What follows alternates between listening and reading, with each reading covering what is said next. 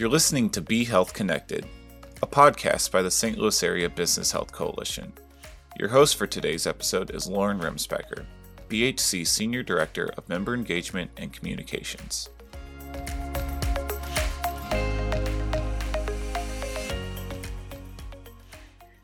Hello, I'm Lauren Remsbecker, and thanks for tuning in to this episode of the BHC's Be Health Connected podcast. The passage of the Consolidated Appropriations Act of 2021 ushered in a new era of healthcare transparency, while also reinforcing employers' fiduciary responsibilities as plan sponsors to assess the fairness of the prices they pay. Hospital costs continue to be one of the fastest growing expenditures in the U.S. economy, with employers paying 2 to 5 times that of Medicare charges for the same services, according to recent RAND studies. However, as additional sources of cost and quality data become available, employers can act together to demand healthcare value through market and policy reform. Joining us today to discuss these opportunities and helpful guidance from a new hospital transparency playbook is Michael Thompson, President and CEO of the National Alliance of Healthcare Purchaser Coalitions. Thank you so much for sharing your insights with us today, Mike. Thanks, Lauren. Glad to be here. So I know we've got a lot to cover in just a short amount of time, but I want to start by just having you answer the question, how did we get here? How did hospital pricing become such a problem in U.S. healthcare, and more specifically for commercial payers?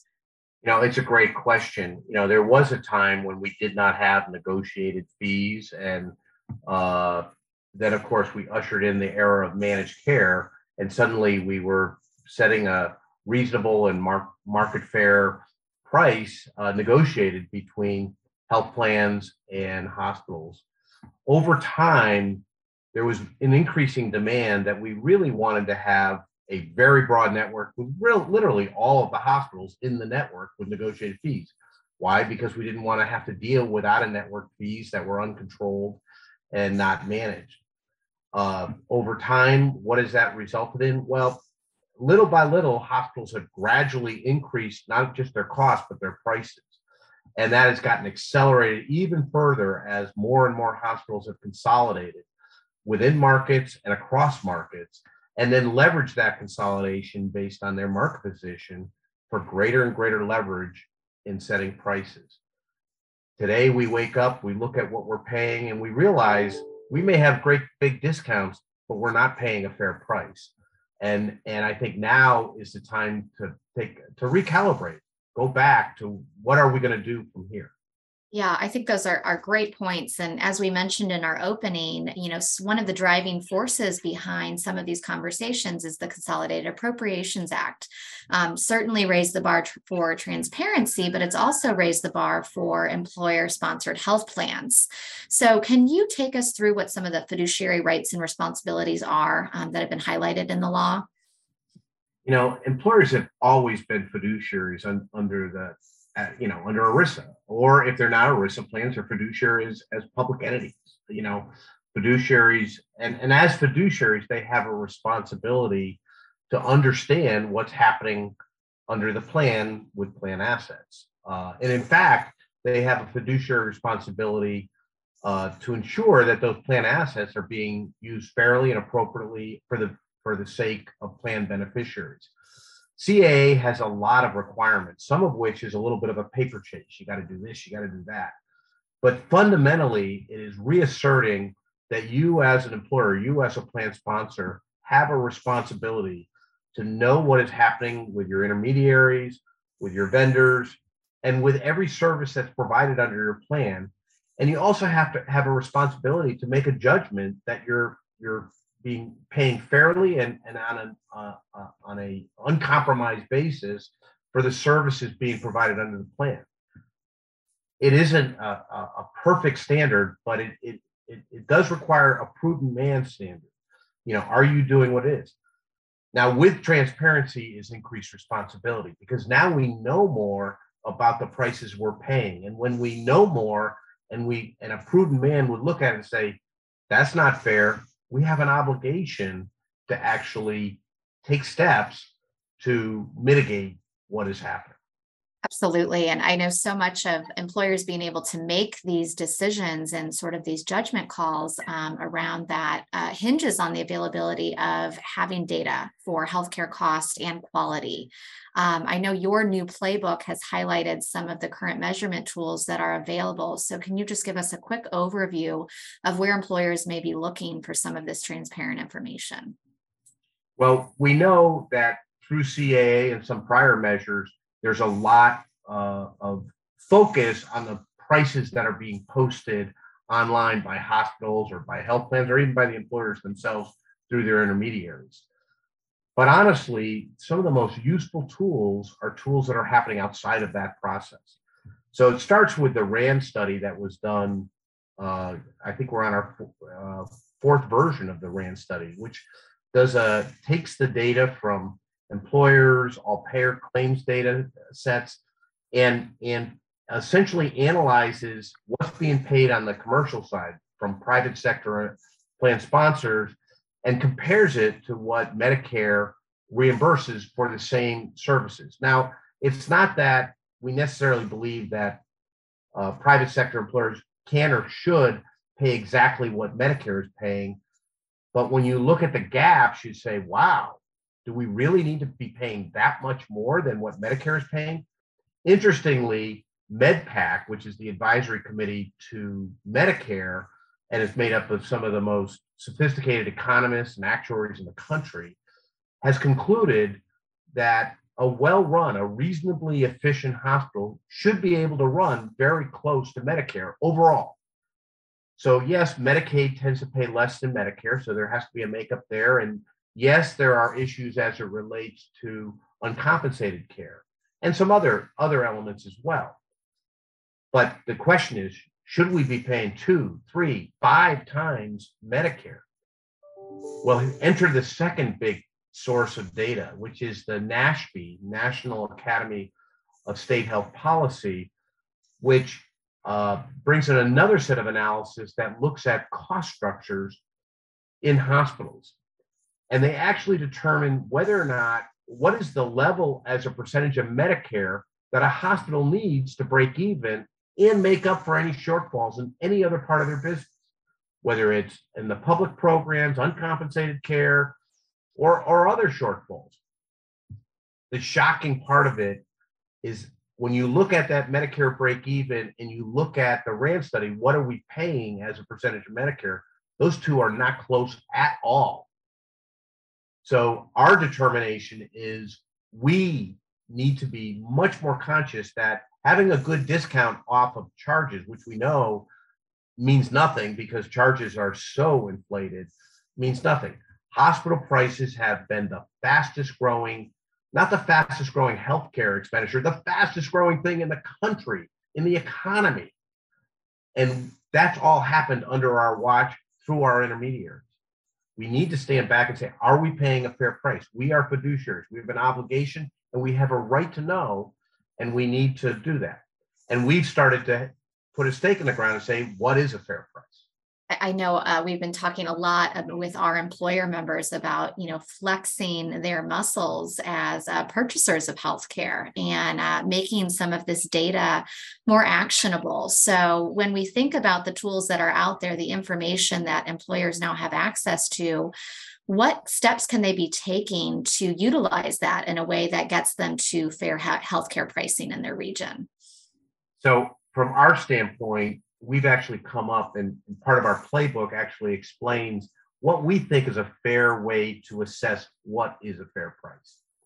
So there's two methodologies that really take different approaches, but probably define a range of what a fair price is. So the first methodology is, let's look at what the hospital actually needs based on their current cost structure. They may not be reasonably efficient. They may be costly. Regardless of that, what do they need based on their current cost structure to make up for any shortfalls in any other part of their business? Medicare, Medicaid, or whatever. It turns out that number on average is 127% of Medicare. If they got paid on average 127% of Medicare, they would break even overall. But instead, the average price is over 250% of Medicare. That's almost double that number. It's stunning. It's not a fair price. So we say start with what they need to break even. And we have that now for every hospital, not every hospital, but most hospitals in the country. And it's built off their own reporting on the Medicare cost reports, right? So we know what their break even is. And then let's add a reasonable margin. If they're actually operating very efficiently, let's add 20% on top of it. And if they're not operating that efficiently, if they actually have a higher number, let's add 10%. Let's assume that maybe they should manage their expenses more too, right? But those don't seem like unreasonable margins for any business. And when you put that on top, you come nowhere near what they're paying through the RAND study, what's illustrated in the RAND study. And with that, you say, boy, that's a big gap. The second way to look at it, though, is to say, all right, maybe there's not a market and we don't have a way to squeeze them down to a reasonable margin. Well, at least let's look at what their peers are charging. And if they're an outlier against their peers, maybe we should ask them to bring their prices down to what their lower cost peers are, lower price peers are. Well, there's a wide variation. In fact, you could limit the hospitals you're looking at to the highest quality, 4 and 5 star hospitals. And you might find a variation that is 2.5 times the low end of the same very high quality hospitals in the prices being charged. Well, let's at least bring people down into that lower range, even if that's way above what they actually need to break even. So that kind of defines your range, marking up from cost and then looking at peer hospitals and coming down to the low end of peer hospitals. We can meet hospitals in the middle. They don't have to go out of business, but darn, we should be able to pay a fair price at the end of the day. I know we've looked locally here in St. Louis at some of the variation and certainly have seen those wide gaps, both in cost and quality. And so it is helpful now to have some guidance around actually calculating what a fair price could be, giving employers a sense of what they should be aiming for when we're having conversations with health systems and health plans. So, we've kind of walked through these different stages, and now we've got the sense of what a fair price might be.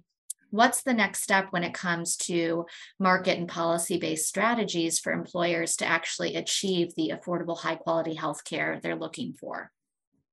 It's a great question because we know we have a problem. The question is, what do you do about it? And if we keep doing it the way we've been doing it, we probably aren't going to change the dynamics. The reason we're being charged these prices is because they can, and nothing happens as a consequence. And so the question is, what could we do? So there are market-based strategies and there are policy-based strategies. The market-based strategies are things like reference-based pricing. It hasn't been a popular strategy heretofore, but when you have the evidence that you're not paying a fair price, why don't we just define that we'll only pay a fair price, and we'll define what that is, and we'll tell you what we're going to pay for those services. It turns out that fair price is well above what they need to manage the care. It is a little bit new in the area, but there are employers that have implemented this very successfully with very little pushback, and there are intermediaries that help to quiet the game. At the end of the day, maybe the only way to pay a fair price is to pay a fair price. The second idea, though, is potentially to look at ways that we actually differentiate how we reimburse, how we steer within our plans. And we've always talked about tiered networks, centers of excellence, but maybe the time has come that we move to encouraging employees towards those providers that are charging a more reasonable price at for very high quality care. And again, when we treat everybody the same, when the health plans tell you can't tier, this is what we get. We get hospitals that charge whatever they feel like because there's no consequences to charging that. And again, there are typically more than one good hospitals available in many markets, and maybe there's a way to do that. Thirdly, let's think about what can we do to keep people out of the hospital. Let's look at site of care strategies. Let's look at advanced primary care. Let's look at dealing with unaffiliated providers, people who are being incented to get people into those hospitals. And those strategies have some potential as well. And then there are more traditional strategies about let's go and talk to them. Let's go and talk to the health systems and bring them the data and say, how can this be? What can we do to work together so that you're on the same train as we are on providing high value care and related strategies, of course, around transparency. It's not clear that transparency alone will make it happen, whether it's in the hands of purchasers or in the hands of consumers. In the hands of purchasers, it will only make it happen if they actually take other actions. They actually have to move incentives in the system, both for the providers or for their employees to move. Now, in many markets, we have seen a consolidation where there is no market. Essentially, because of the consolidation, there is such concentration of market power that, in fact, the providers can hold you up and charge what they want. And with that market power, they've gotten more emboldened to go purchase more parts of the market and make it still more consolidated, vertically and integrate and horizontally. Where does that end up? It ends up in a situation where you're dealing with monopolies and oligopolies. And in most other parts of the economy where we have a monopoly or an oligopoly, we regulate. We treat them like utilities. If they're going to act like monopolies, we need to treat them like utilities. And it's not that their services aren't critical. Of course they're critical. We need them. But because we need them to operate on a fair basis and on a reputable basis. And with that, you need oversight. And we need to come up with policy type oversight. That can come in the form of direct rate regulation, but there's other ways. There could be global budgets. There could be healthcare cost growths. And some of these actions are happening in states across the country today. Even things like a public option. Some states are threatening to bring in public option. You're not talking about a public option at the same level as Medicare, but it could be at a fair price, something that's a multiple Medicare that's not unreasonable. Even if employers didn't initially opt into such an option, the threat of them electing into such an option would be a constraint on a system that otherwise seems to be run away. So all of these are issues that need to be considered both on the market side and on the policy side. We know we need to take action if we're going to avoid the anti-competitive practices and frankly, the antitrust actions we're seeing, or the monopolistic actions we're seeing that are leading us to the situation we have today. It's not every hospital, and we shouldn't say it's every hospital, but it's prevalent enough that I think every plan sponsor should be concerned and should be taking action responsibly as plan producers. Well, as always, Mike, you give us a lot of great food for thought, and I just want to thank you and the National Alliance for leading these efforts to realize higher value healthcare value across the country. I know we at the St. Louis Area Business Health Coalition really look forward to continuing to partner with your team, as well as our employer members here in the region, to assess and communicate pricing and quality data, and hopefully get towards that fair price and making more informed healthcare decisions as purchasers, as consumers, as a community. As we close today's episode, are there any parting thoughts that you'd like to leave with our audience?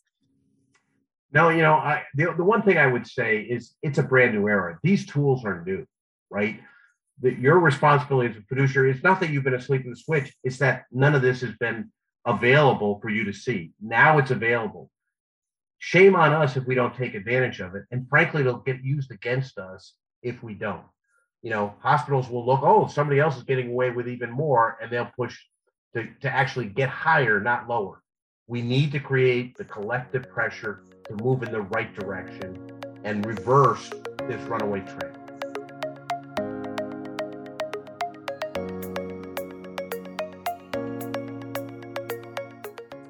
Thank you for listening to the Be Health Connected podcast. For additional episodes or to learn more about employer resources available through the St. Louis Area Business Health Coalition, please visit www.stlbhc.org.